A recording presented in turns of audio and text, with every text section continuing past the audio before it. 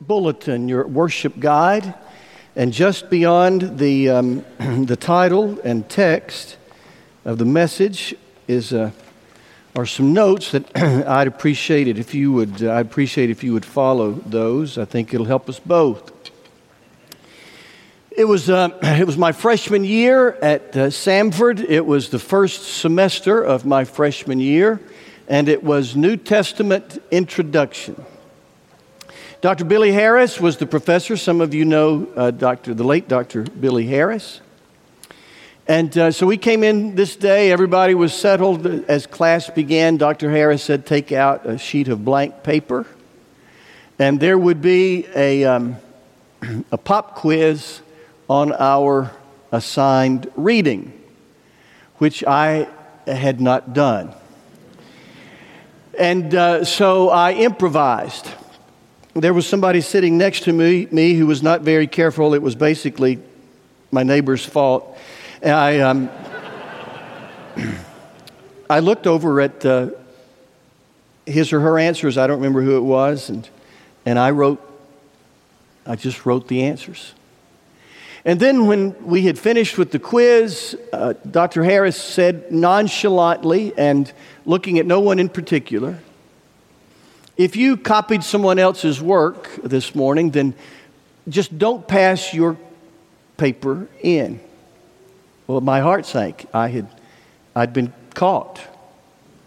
And so when my neighbor behind me passed me their papers, I just kept mine on the desk and passed it forward. And I had let down my professor. I had cheated my co-students because, when I cheat, it's not fair to those who actually did the reading. And that was 1977, and 47 years later, I still feel embarrassed, ashamed about that.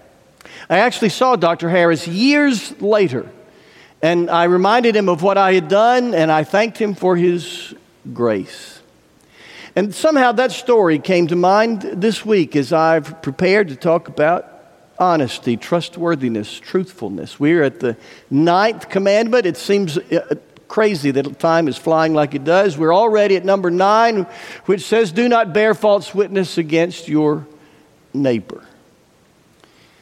Billy Joel recorded the song. Many of you will remember it in 1979. And then Beyonce recorded it in 2008.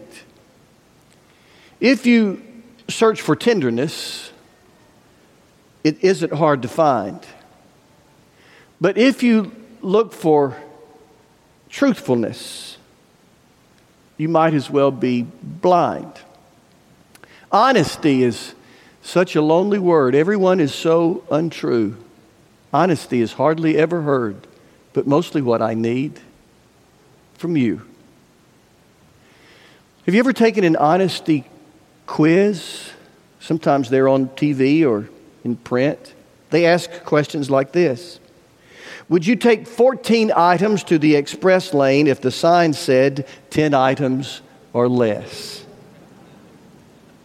I'm going to take that nervous laughter as confession.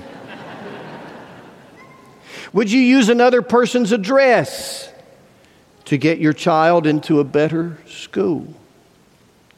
If you were filling out a form for health insurance, would you conceal information about a previous injury or illness if you thought it would get you better rates? The results of those honesty quizzes always show that we Americans are honest when it's convenient. God demands, however, that we be uncompromisingly honest at all times. Look at your outline, at the very top, Proverbs 6. It says 7 things nauseate God. What an interesting image of God nauseated. 7 things that nauseate God. 2 of them are a false witness that speaks lies and a lying tongue. In Proverbs 12, we read, the Lord detests lying lips, but He delights in people who are trustworthy. God seethes with anger when we are dishonest, but He beams with parent-like pride when we make hard but honest decisions.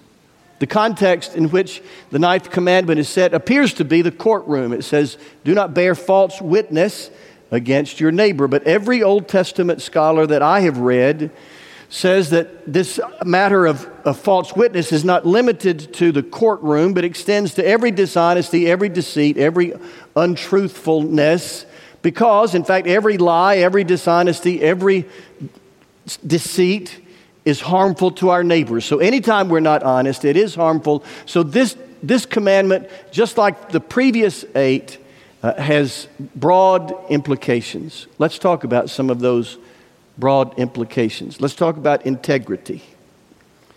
Integrity is if you will, a branch of dishonesty, of honesty. To be honest is to be a person who is consistent, the same, no matter where we are, no matter with whom we are, that we act the same and say the same and do the same, no matter where we are. That's integrity. It's being the same. The word integrity comes from the Latin, which means whole or not divided. So we are consistent no matter where we are, no matter with whom we are. Have you ever seen looked closely, maybe I should, have you ever looked closely at a bat? Bats have the wings of birds, but they have the face of an animal, a rodent in particular. They are mammals and they are nocturnal. They come out only at night. Why is it that they come out only at night? Well, the Yoruba people among whom Carrie and I worked when we were in Nigeria have a legend about the bats. Long, long ago, there was a war between the animals and the birds. And the fighting was fierce and the hatred was deep. And the bats were cowardly. They didn't want to get involved. And so when the birds would come around, the bats would say, "Hey, don't hurt us. We're birds just like you. See our wings?" And then when the animals would come by, the bats would say, Don't hurt us. We're animals just like you. Don't you see our faces?" That worked for a while until the animals and the birds both figured out they had been duped by the bats. And they pledged that if they ever caught a bat out, they would kill him. And that's why, according to Yoruba legend, that's why the bats only come out at night, so as to avoid both the birds and the animals. Have you ever been batty? Have you ever said this to one crowd and acted this way and done this with one crowd, and then said and acted and did something different with another crowd? It would be an interesting test of our Christian commitment, would it not, if we got everybody together in one room? We get our classmates or our co-workers, we get the people that supervise us and the people that we supervise and our clients, and we get our social circle, we get our civic club, and we all invite them to Sunday school. And everybody sits in the Sunday school room and talks about how consistent we are. It'd be a good test of our consistency, of our integrity. If everybody said the same thing, that, he acts and says, she acts and says the same no matter where he or she is, then that's integrity. But the opposite is duplicity. And to be honest, not to bear false witness, is to be a person of integrity. Look at Jesus. Jesus was a model of integrity. When he was being grilled about his teaching the night before his crucifixion, Jesus said this, "I have spoken openly to the world. I spoke nothing in secret." Jesus said, "I've always been consistent. I've always said the same thing, no matter where I was, no matter with whom I was. I've always said the same thing." Jesus said, You can poll the publicans or the prostitutes. You can phone the Pharisees or my family. You can summon the Sadducees or my supporters, and they all will tell you the same thing. I've always been consistent.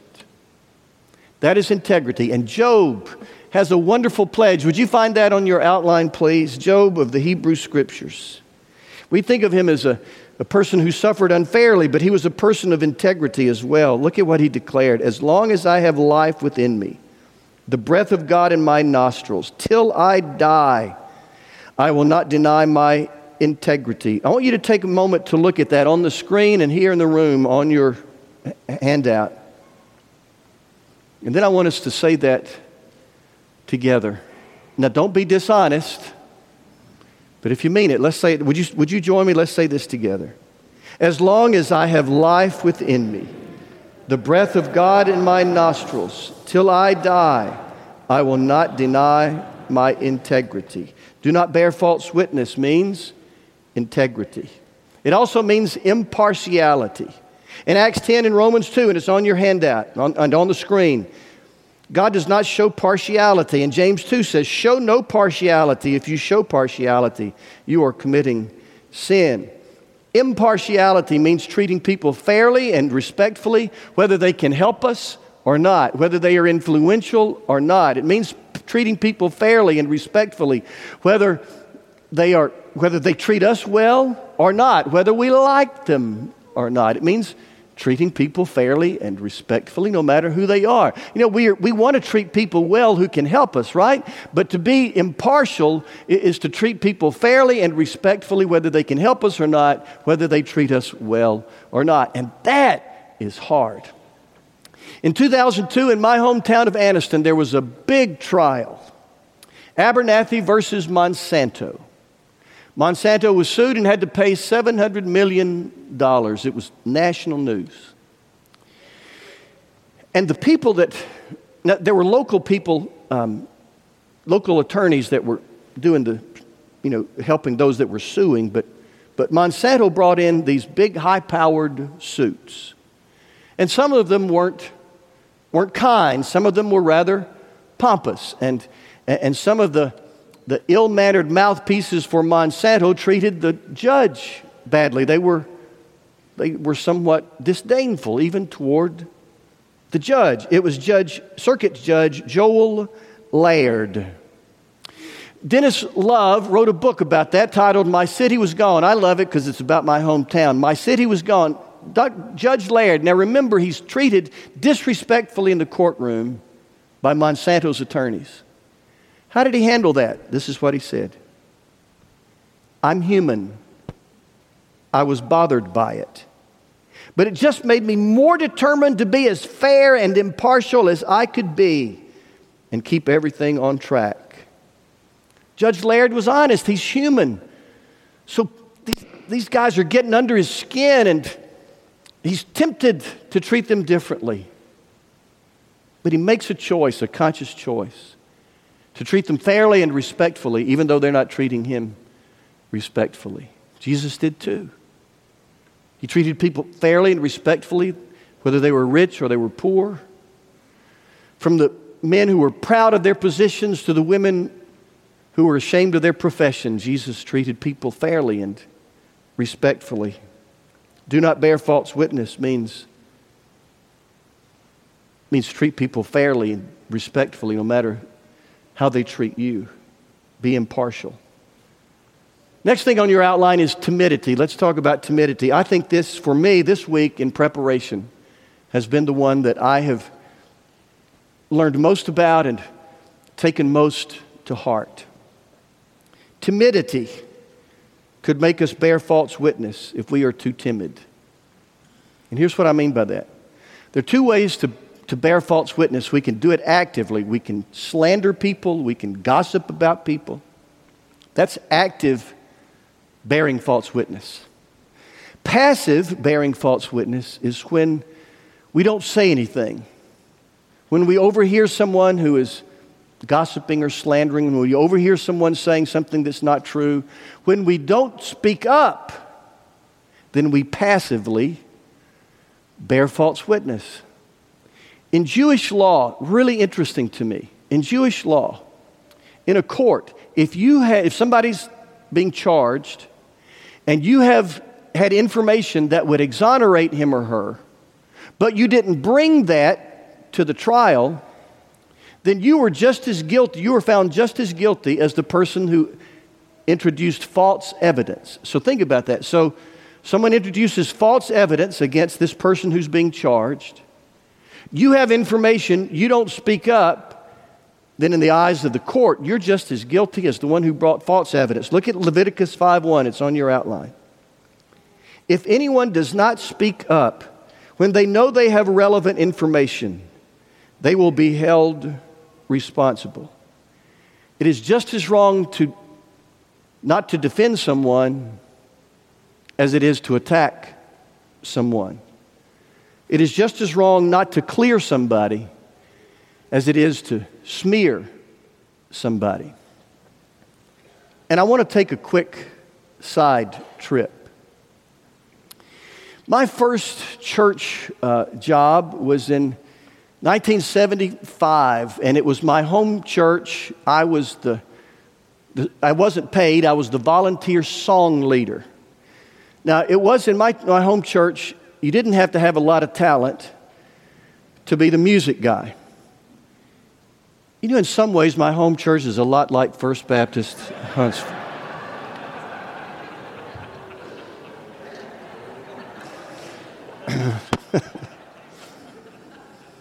So,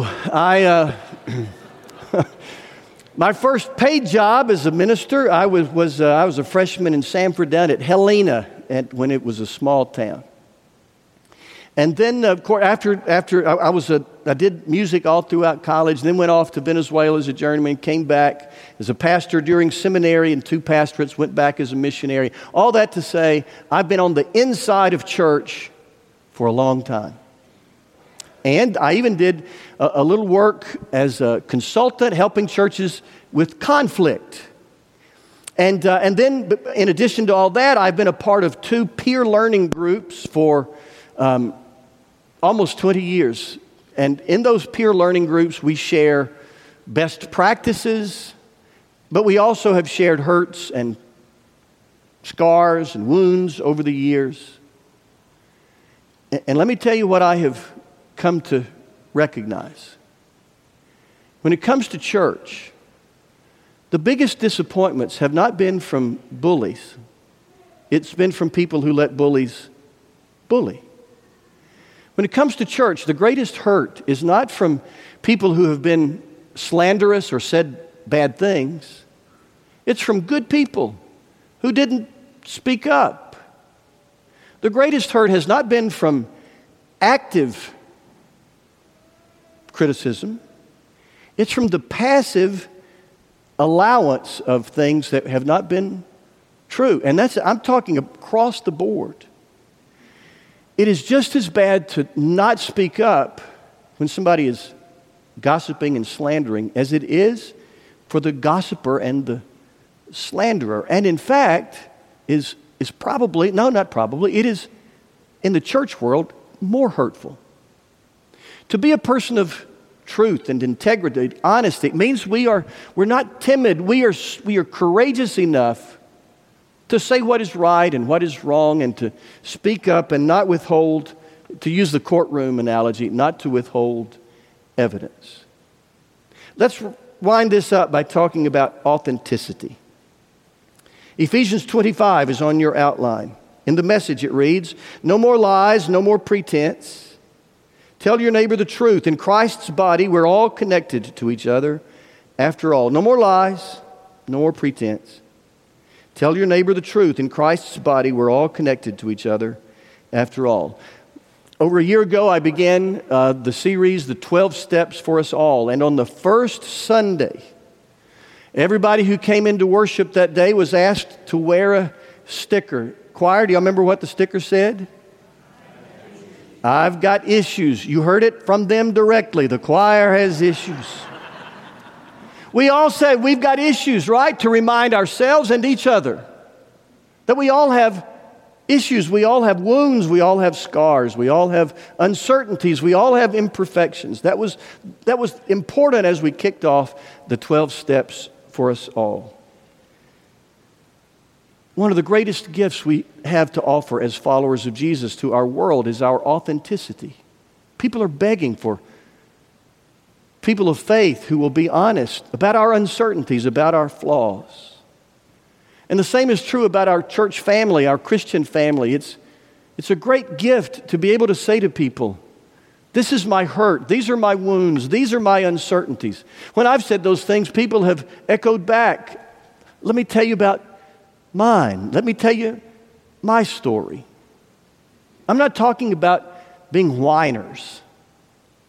I'm not talking about making people misery by focusing on making people miserable by focusing on our own misery. I'm not talking about seeking attention by telling everybody how bad our life is.